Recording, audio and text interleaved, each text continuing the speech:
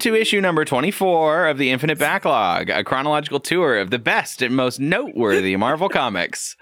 I'm Andy, the slop-ridden sty, and with me are my co-hosts Shane, the man-machine of muscular might. Oh, yes, yes. And Rory, thunder over Malibu. Oh, yeah.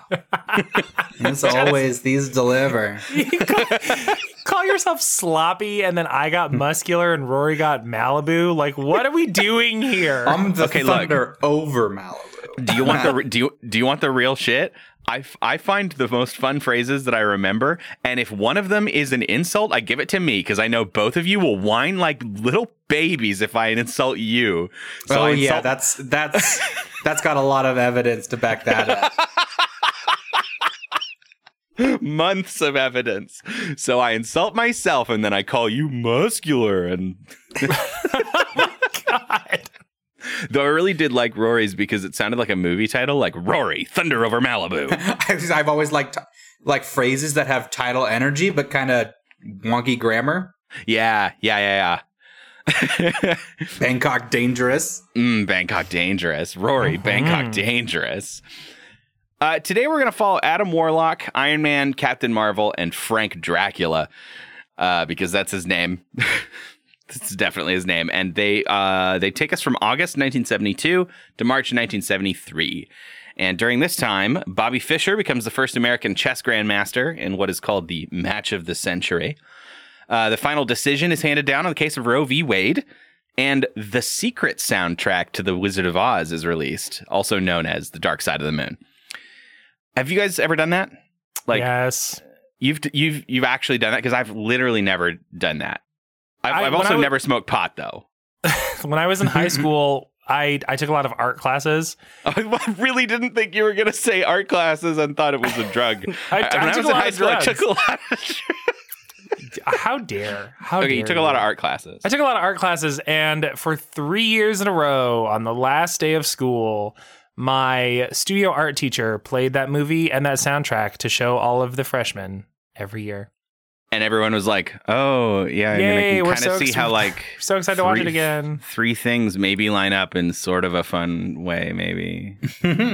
It is really fascinating, Andy. Hang on, wait, before you knock it for being stupid. Okay. Number one, it's very stupid. Number two, it is also kind of fun and interesting to be like, oh yeah, what if they're talking about a dog in the song and like Toto's on screen because Toto's on screen for 80% of the movie? Like, ooh, what a coincidence.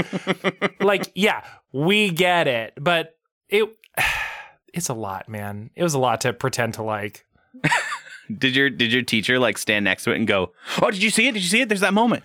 Like, yes, did they point them out enthusiastically? Yes, literally standing in front of the class during the whole movie. Like, and you know what? And part of it was because she's been teaching for God knows how long, right? Mm-hmm. And she was probably the best teacher I had in my entire academic career to this day. And just like, she was done. Like the last day of school, she's already checked out. Like every summer she goes to Italy to do like a painting retreat for 3 weeks. And so she's already like in Italy, right? Like her body is still in Montana, but the rest of her is in Italy. Incredible. What's your favorite movie that a teacher's ever shown you for class? How is this even a contest? What is it? It's Donald Duck's Adventures in Mathmagic, man. Okay. I've never heard of this. I don't know what that is. Adventures in Mathmagic? Yeah. No, absolutely. It's a very good movie. It's like Fantasia, but instead of Mickey, it's Donald, and instead of psychedelics, it's math. Well, it's quite psychedelic. Yeah. Instead of broomsticks, it's math. Allow me to throw this one up as a contender. My social studies teacher in high school once took a couple days to just say fuck it and show us the movie Barbershop. So great. Love it. I love it. That was pretty cool. However, I meet you at Barbershop and I throw into the mix my Mormon journalism teacher who showed us Newsies and fast forwarded through the part with the girl on the swing because it was too lewd to show high school students. Wow. What do you see? Is it just a quick little upskirt? I've never seen the movie. Nothing. She's just on a swing. Nothing. There's a whole song where she's on the swing, and they're at the strip club or whatever, and then they do King of New York afterwards. You ever think about how prudes kind of have to be extra dirty to sort of like make these, like, to sort of connect these serial killer push pins? Yeah. They're like, swing, girl on swing, like sex swing, like the sex swings that you all have. And you're like, what? No, they're just kids in a playground. What are you doing? Hey, let's talk about comic books.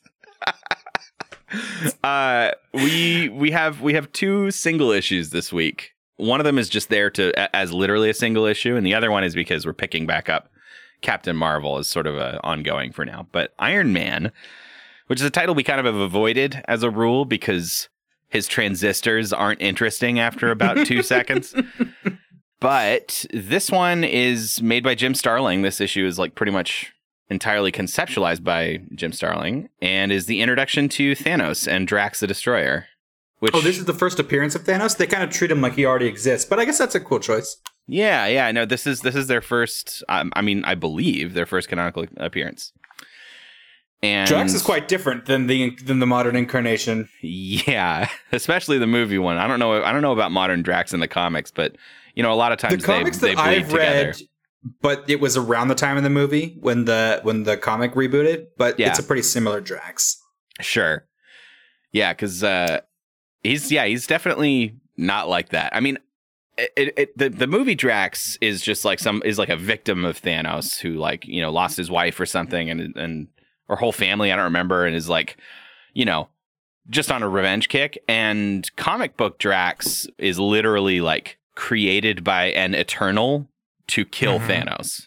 Yeah, his moniker in the movies is a little tongue in cheek.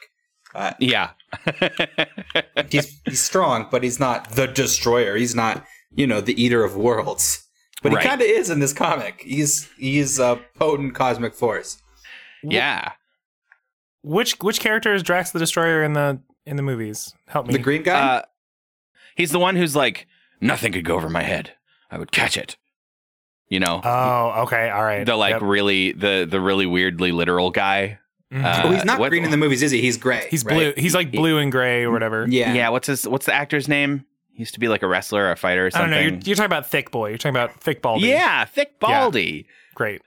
Okay, but Thick Baldy is actually like a pretty good name.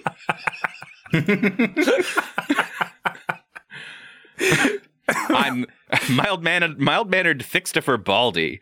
Ooh, Thickstuffer. Thickstuffer B. Baldy the Third. Thickstuffer Pin-Q Baldy the Third.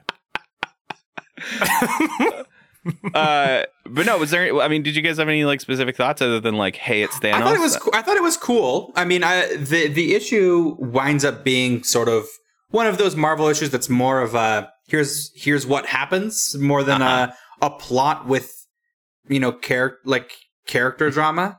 Yeah, sure. Yeah. But it wasn't bad. Yeah, it had Project Freedom, which is just a big fucking laser. That's pretty cool. True.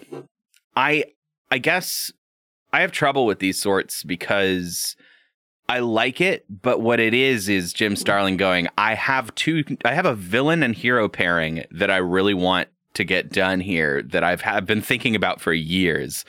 So I'm going to take over Iron Man real quick and just spend most of the issue giving you Thanos' backstory so that when I bring him into other titles that I'm actually writing later on, it's not out of nowhere. Which would be easier to knock if they didn't do that so much in Marvel these days. Yeah. Or not these days, those days. So I can't take that away from him because that's what they're doing. They're doing it all the time.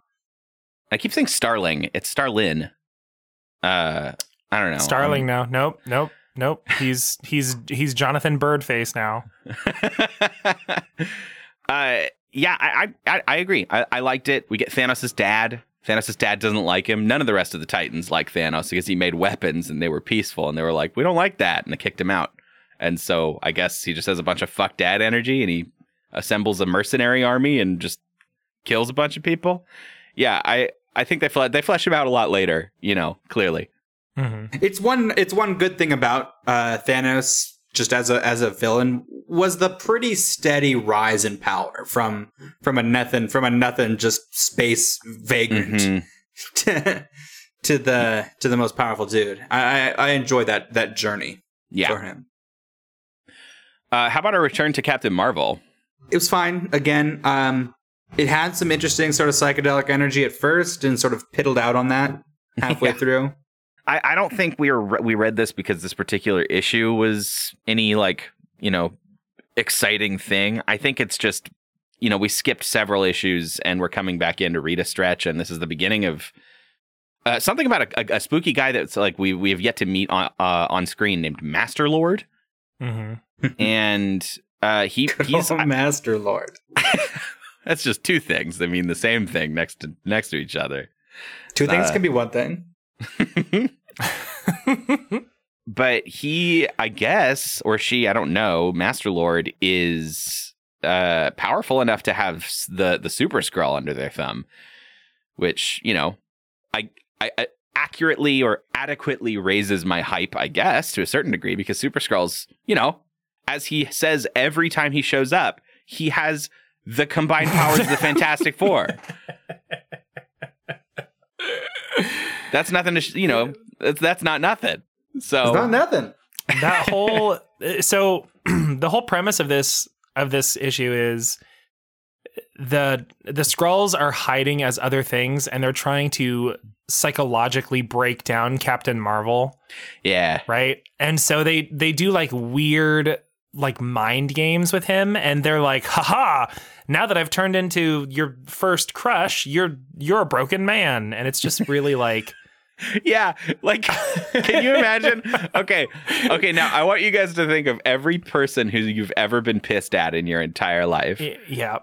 And then one by one, they just sort of show up in a room and yell at you. And punch you in the face. Yeah, and punch you in the face and one then time. you punch them, and then the next one shows up. By the end of that, are you fully insane or are you just mad?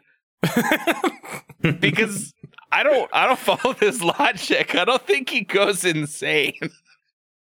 I think he'd just be mad. Yeah. I mean, it's a good excuse to remind everyone reading of all of the like various villains he's fought over and heroes that he's fought over the past, not decade, but close to. So I get why they do it, but he wins, and we get a little bit of Rick Jones in there too. A little bit of sassy much. Rick, sassy Ricky. I think Rick is like, I think maybe it's a Skrull. It's hard to tell exactly, this girl that maybe he's romantically involved in who kind of doesn't believe him when he gets framed for murder. And we posted an image in our Discord at some point where his like end quote where he's like looking at the camera dramatically and he says, "A warm, loving chick shafted me last night." Just a really fun turn of phrase there, Rick. It had to be fake though, right? Because she's like, I saw him kill that dude. Yeah. Uh-huh. To the fake police officer. Yeah. See, that's a way to drive somebody insane, too, right? Or did they actually ice this dude? I think they actually iced him. Professor Savannah's dead. Yeah, when they turned into the cop, the Skrull goes, "I turned into the cop and I killed that dude, and then you walked in on me like I wanted you to." Yeah, we planned this. Oh no, you beat us. We planned that too. We're the Skrulls. Yep. Have the combined powers of the. Where are you going? Yeah, I don't know. I'm interested to see now that we're back with Captain Marvel, and after they took a break and they came back. Like this is one of those stories, these comics that they keep trying to sort of reinvent or like give new energy to. And in the aftermath of the Kree-Skrull War, they reset status quo with him. Like, they bothered to, like, separate him and Rick, and then at the end, they were like, oh no, the only way to save Rick is to do it again. It's almost like petty legal squabbles aren't good narrative fuel. Oh, so weird. That's so weird. Let's get into some meaty shit, though. We read 4 issues each of Warlock and Dracula. Okay, take a minute, collect your thoughts on Warlock. I cannot discuss this comic without a beer, so it's gonna have to. Yes, I love that Rory and I are so hard on the same page right now. I'm so excited because Andy's like, well, you know, there are a couple of choice moments that were pretty choice, and I'm like, what is the this impression you're doing? The choice is to throw it in the trash. I would choose to dump it down the garbage chute and flush it down the toilet. Oh, here, just add a sound effect. Yeah, there you go. Are we ready? Yeah. So yeah, I don't know if it will have made it into last week's episode, the X-Men one. But I've been playing a lot of Civilization lately. Oh, God. Okay. And I think there are some parallels because... between you and the High Evolutionary? Because our budding pod nation has, I think, reached a point where we need to embrace democracy. Because I cannot... I think I think there needs to be a vote on if we read any more Warlock. Get it the fuck out. Look, I would be lying if I didn't think today was going to be this day. When I read these issues today, I thought, this might be Warlock's last day. It's 3 whole issues or 4 whole issues of absolute garbage, and they just pepper into... in the not quite in the middle, about halfway through all this garbage, there's one page where Warlock kills all the presidents, and then it's back to terrible.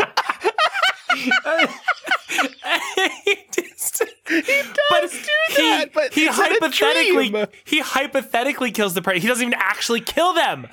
He's hypnotized. Oh, he doesn't? No, he's hypnotized. He's hypnotized. It was all a vision. Do you want to know why you missed that, Rory? Here, let me tell you why you missed it. It's because there is so much visually, textually, art-wise going on this page, you can't fucking follow it. It is overstimulating. It is like literally... and it's not interesting. Dumping spaghetti on a page. It's tremendously awful. All right. Let me take a sip here. Andy has a rebuttal. No, I fully agree with you. So here's what I'll say. Warlock gets canceled after issue like 8, 9, 10, somewhere in there. I'm shocked. But no, it's after issue 8. So we read 1 through 4 today. Oh. So here's a deal that I'm going to make you. I'm going to agree. You can't weasel out of this one, Caesar. No. We're all of one mind here. I'm happy to get rid of Warlock, but it comes back in 2 years' time, starting with issue 9, and I want to look into it and see if they've changed things up significantly to the point where it warrants another look at. Are you confident that the next 4 issues are going to... No, I'm saying we don't read them. No, I know, but just... are going to deepen your understanding of that? Like, what more of Warlock do we need to feel like we'll be prepared, we'll be adequately researched to come into issue 9? Yeah, no, knowing that's exactly the differences. That's exactly why I'm okay just not doing it. So in as a goodbye to Adam, for now, until we come back in and give him a second chance, maybe, and then maybe cut him one more time. Let's talk a little bit about what happened. We still got to talk about it. They sort of double down on some of the themes that are a little bit more implicit in the proto text we read. Whatever Marvel Mysteries, Extreme Marvel Monsters, Marvel whatever Presents, it was called, or whatever that was. Yeah. Mm-hmm. So they've really enforced the sort of Christ-like imagery with him. Yeah. Which is like the problem is this isn't a comedy, because what if Jesus showed up in the 1960s and was gold is a comedy premise. It's not. This is trash. This is like sort of semi-Christian lit. Yeah.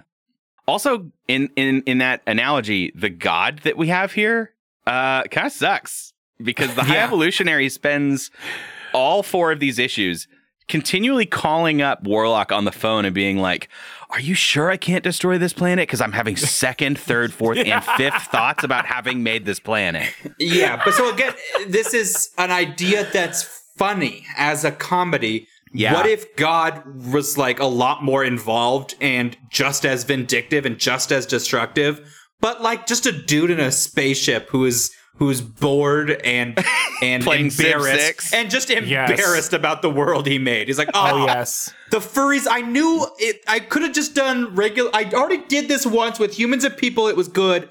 And I added monsters, and I fucked it all up, and I just want to blow it up and start over. Oh, I'm so Why embarrassed. did I make monsters? I'm so embarrassed.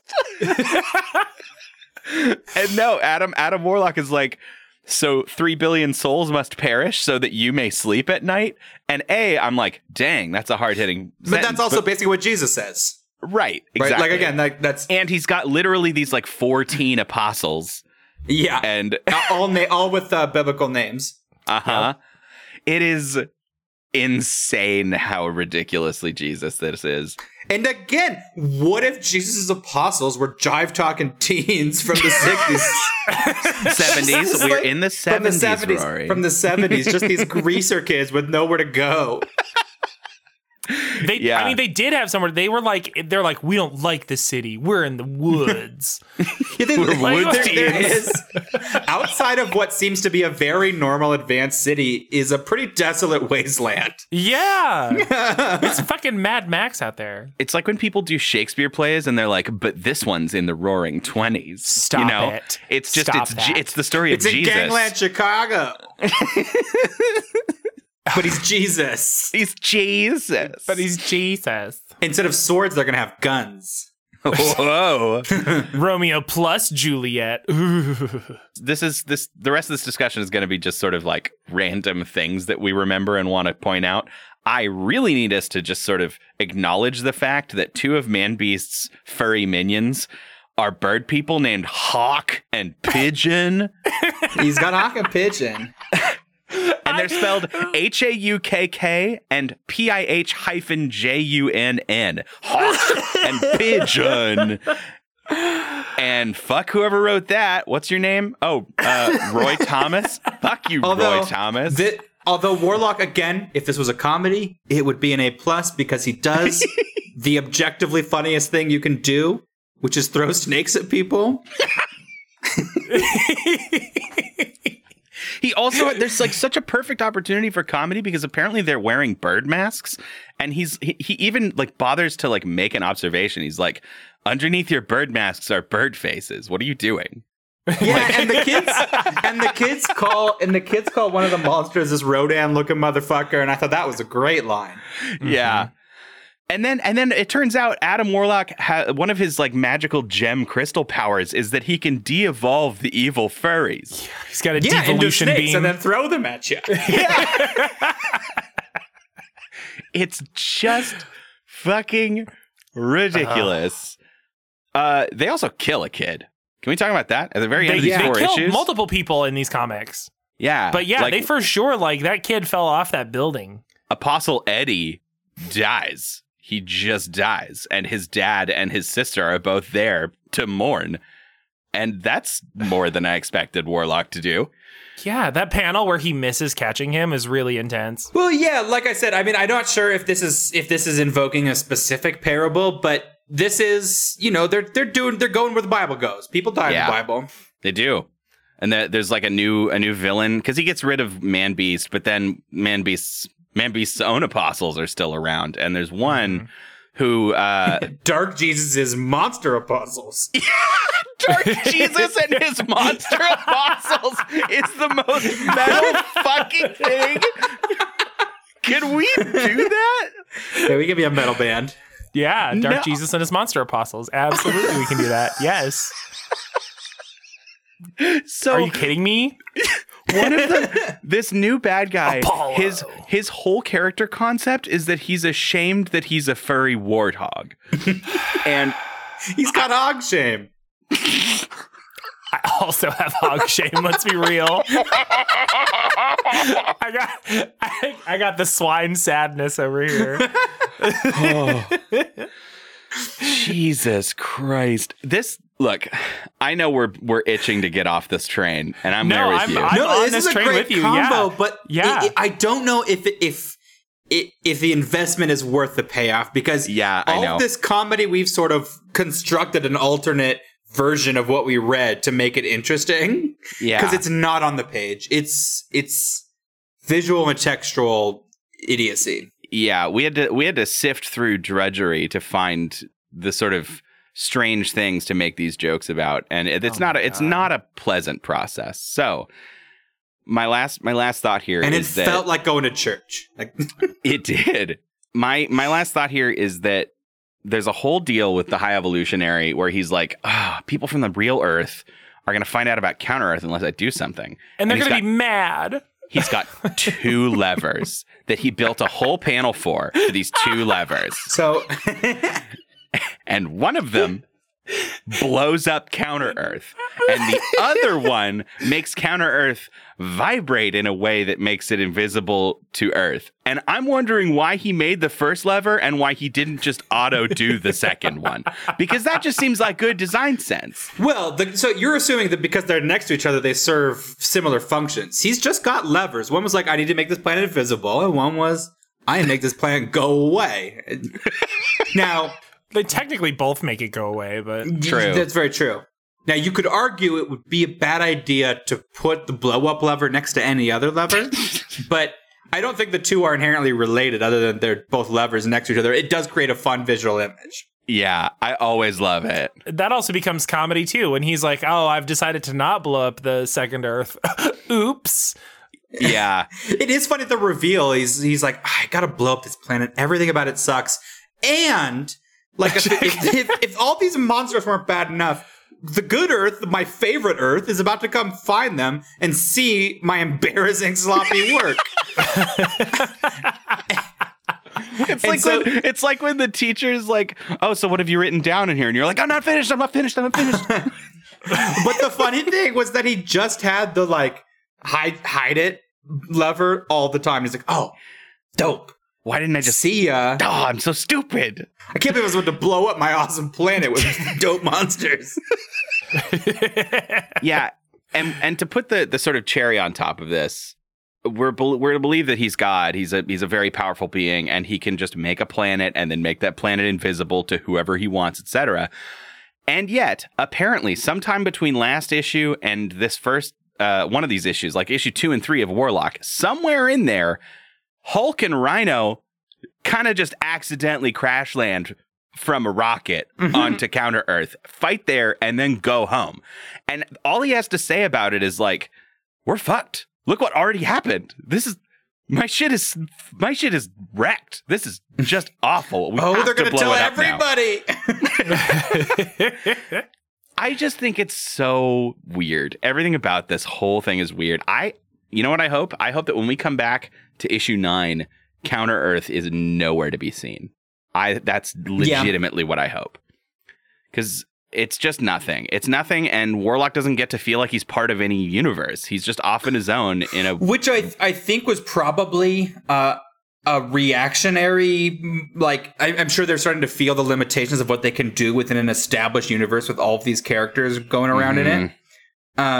And it will not be the last time they've sort of invented a different universe or a different parallel Earth to kind of calm things down a little bit for a hero that doesn't work in the same universe as Thor or whatever.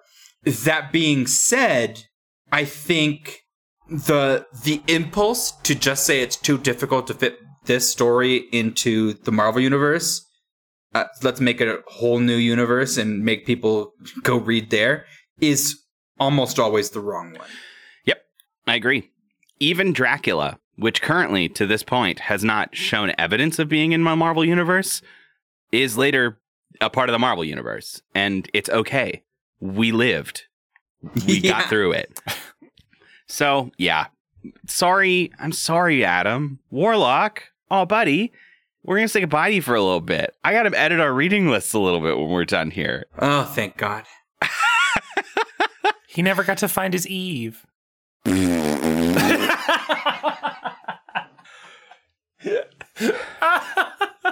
Big farts to that. Let's talk about Dracula. Tomb of Dracula, issues 4 to 7. How are we feeling? I would say less to talk about, but overall, still a great read. Yep. I do have one grievance. Ooh, okay. I have one grievance. So this character, Ilsa. Yeah. They kept spelling her name different throughout it, and I was like, took me out of the reading a little bit, but it's still pretty good. You tell me the editing at Marvel Comics is not up to snuff? Yeah. I enjoyed the twist. She gets turned. She's still old, but now she can't see her reflection, and she doesn't know she's still ugly. Mm-hmm. Yeah. I thought it was scary and cool. Like this whole deal with the devil she made, and really all he gave her was the inability to see her reflection. Yeah, and in a way, that was kind of what she wanted. Yeah. It could have been taken farther, that concept. Yeah. I think it could have, but they sort of nip it in the bud. Like, I think that there's a couple things going on here. One of them is that there are, within the span of these first 7 issues of Dracula, there are 4 writers. Yeah. So yeah, I was gonna say, it felt like they were introducing her as one of the brides of Dracula, and then changed their mind. Yeah, they killed her, right? I mean, she dies. Yeah. So the issue 4 is Goodwin. Issues 5 and 6 are Fox, and then issue 7 introduces our boy, who's going to be the writer for the rest of time, Marv Wolfman. Which I say Wolfman because that's funny. Because it's funny that Wolfman's writing Dracula. But Marv Wolfman and Gene Colan, starting with issue 7, are the team. They're the one that finally glues and is like, okay, we're not changing this. This is the one that we like. But I still like some of the stuff that I like these the other Black Mirror writers did. stuff. Was cool. Yeah. There's this time travel mirror that has sort of, I don't know, a little bit of convoluted rules, but it's fun. There's a fun conversation around the mirror where... Well, it's very Arthurian. Like, if you've read any stuff with, like, the King's Road, or it's established, and it's fun. It's a fun way to sort of put Dracula into England and sort of introduce Arthurian magic into spooky Eastern Europe magic. Mm-hmm. I really liked this. So this is Tomb of Dracula 4, which I think is a really nice standalone issue if you want to check one out. It is there's this really fun flip on a concept where, what's her name? Ilsa? Ilsa tells him that she's like, okay, I've got this mirror and it does time travel. Because I bet, you're old. You're really old. I bet you find modern times distracting because you're from like the 1700s or something, right? And he's like, bitch, I lived hundreds of years. I can deal with the changing times. And and she's like, oh, God, I'm so sorry. And he's like, I know what's going on. Stoplights? No, thanks. I'm out of here. Yeah. And so later in the issue, when there's this fun thing that they do where they put like cross-shaped gobos in their flashlights so that when they turn the flashlight on, there's like a shadow in the shape of a cross inside of it. Incredible. What a good idea. It's so a great image, and I liked that it worked. I liked that they rolled with it. It felt like one of those ideas if you came up with in D&D, the dungeon master would be like, no, bro. A shadow of a cross isn't a cross. But I liked that they rolled with it, and it was a great visual, and it, made enough sense to enjoy. Yeah. And when confronted with these fucking horrifying shadow flashlights, and then the police have been tipped off too, and they're like searchlights now all have like crosses in them. He's like, I think I'm rethinking this whole I can adjust to any time period thing, and I do really want to time travel now. And it was fun to see Dracula like, oh fuck. It's also I think creates a great aesthetic for the space. If you're going to really explore that idea, which I doubt they will, but it's just good visual, or I guess imagination material. I guess something that's always seemed odd to me is that churches are just like any other house. It's just a house that a vampire can't go into. Yeah. And I like the idea that the giant cross on the top of them serves as a sort of protective You know, it casts that shadow across the town. Totally. Yeah, there's so many good little things. I really like. Actually, I'll say one thing I don't really like. It seems like we've switched the way we've talked about Taj at a certain point, and Rachel Van Helsing is now calling Taj her mute servant, and I didn't like it as much. Yeah, but like I don't know that she'd called him her servant before. I felt like he was just like her sort of companion who didn't talk but was like a cool Indian dude. I think it's both in the way that, you know, rich people have cohorts who they're kind of both, because when you're in this period of time where the fantastically wealthy just hire people to do shit for them, including be their friend. So I think you can be a manservant. I'm not suggesting that it's not great on the page. It doesn't age it well, but it's like, I think that he can be both. I think he can be in her employ and a respected peer. Yeah, yeah. I mean, and we are only a few issues removed from Frank Drake himself having a big mute strongman named Gort. So I guess maybe there's kind of a temp agency for mutes.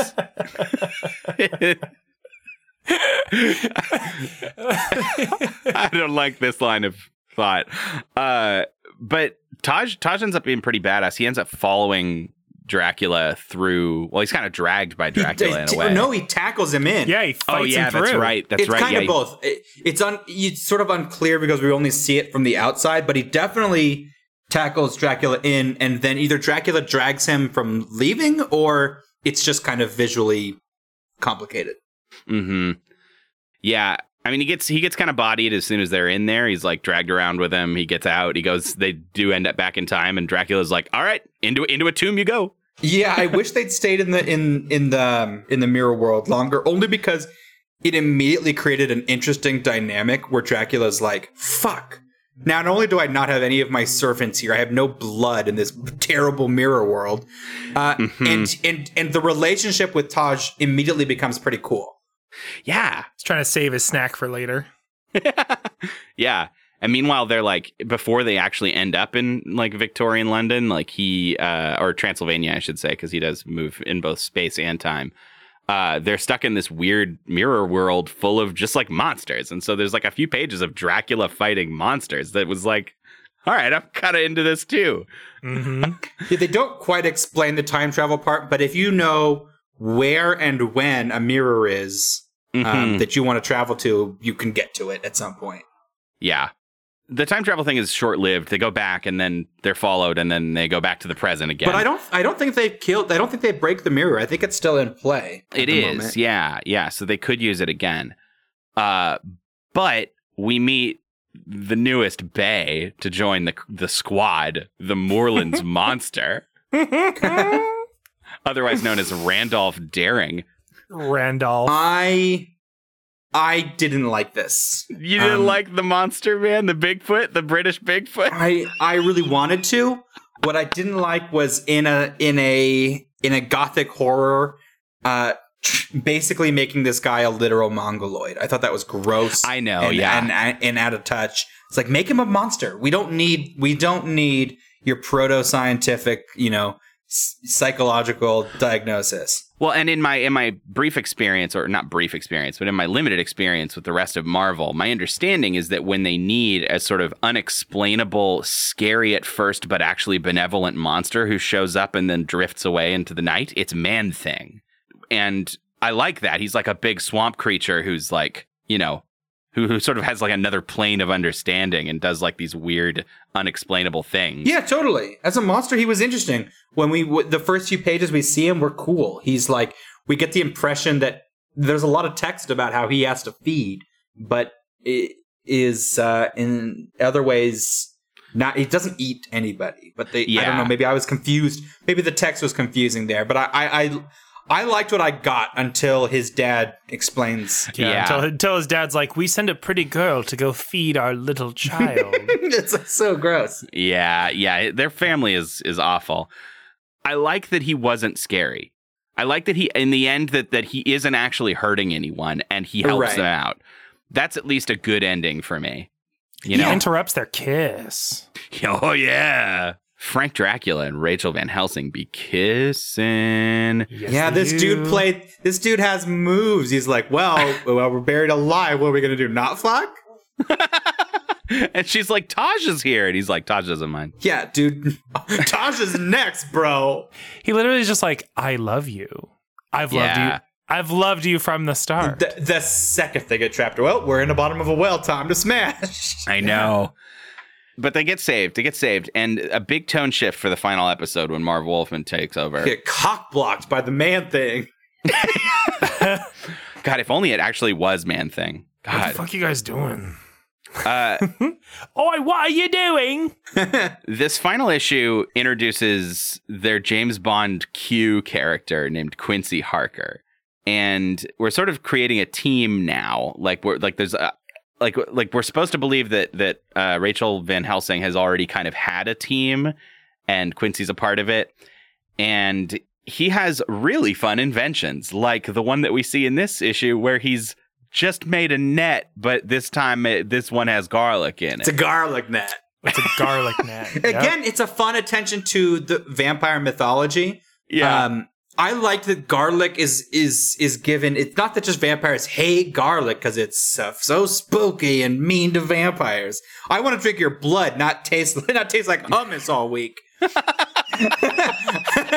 I like that it's a power blocker. It's just interesting. I like that their aversion to garlic is not that it's tastes awful. It's that they can't transform around it. And I like that all of this stuff that all of the superstitions for how to handle a vampire are like, they make more sense in this context where it's like, you need to get all this shit together. You need the cross to scare him. You need the garlic to keep him from turning into mist and fucking off. It's the same sort of way that building this team that Frank Dracula has been doing has been interesting and cool. Yeah. I really liked Frank's line when he first sees the net in practice. He goes, I'm impressed, but then I get turned on by electric pencil sharpeners.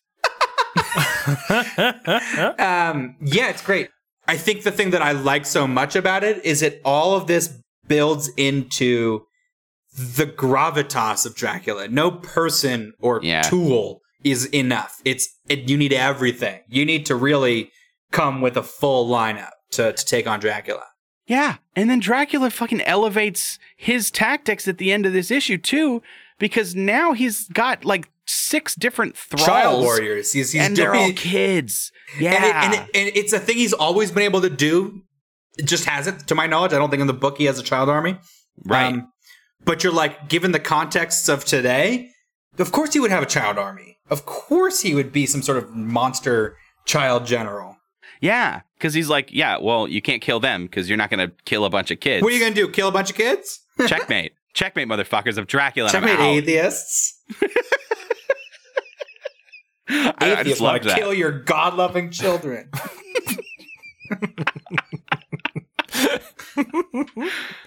Shane. Yes. I want it. I want it, baby. You want some God-loving children? A machete and a bourbon. I want it. All right. Okay. Hello. Welcome to this week's Fuck, Marry, Kill,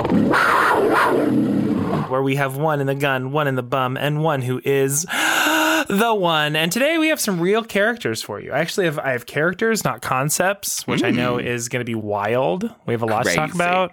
We went through a lot of shit this week. We like literally crawled through excrement to get to the end of the comics this week.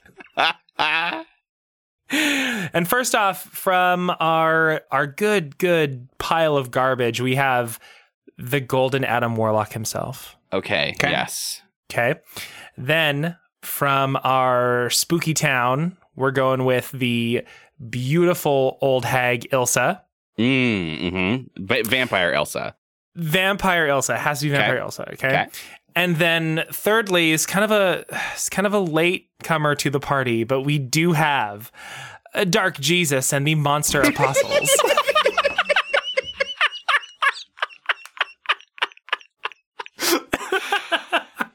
Oh, okay. Shit. Actually, actually, this is tougher than I thought it would be. Because, okay, so Adam, I don't think you can fuck Adam. Am I wrong? Do I think that he? With this 3, I think you're right. I was leaning towards maybe a fuck on the golden Jesus, on the golden Christ himself. But I think I'm gonna pass on Adam Warlock, because to me, you fuck. There is a woman who used to. She was gorgeous. She fucked around a lot as a youth. She fucked around a lot in her middle ages. Then she got into like tools and sorceries, and then she got vamped out. So now she's good to go all night because she's got vampire energy, and she's got all of her knowledge of fun tech and occult artifacts. If you know what I'm talking about, I've got an occult artifact for you. And all she wants is to be told she's beautiful. And I feel like we can work with that. What is this? The like that One Direction song that you don't know you're beautiful. Oh, exactly. She doesn't know she's beautiful. Blah. I couldn't possibly spend the rest of my life with the insufferable Adam Warlock. Right. So he's got to go. Yeah. And Dark Jesus and the Monster Apostles, I think is the move. You marry him, huh? You marry Dark Jesus? I could see swapping my fucking and kill, but my marry. But again, I'm apprehensive about the long-term ramifications of marrying a vampire. I feel like that's it's dangerous territory. Well, Dark Jesus, I don't know if he's marriage material. I think Dark Jesus his monster apostles. No. You don't just marry Dark Jesus. Yeah.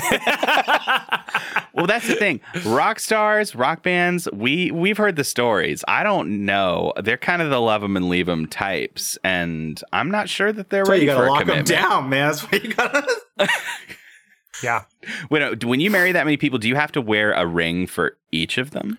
You don't have to, but it's dope.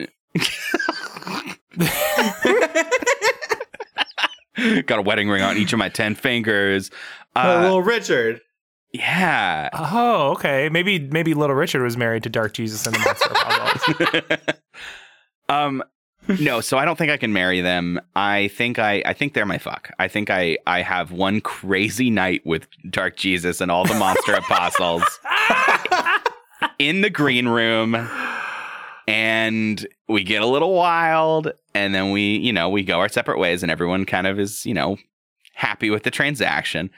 But the marry question is the real one. Now you're marrying Ilsa. I mean, unless you marry Warlock. Oh, God.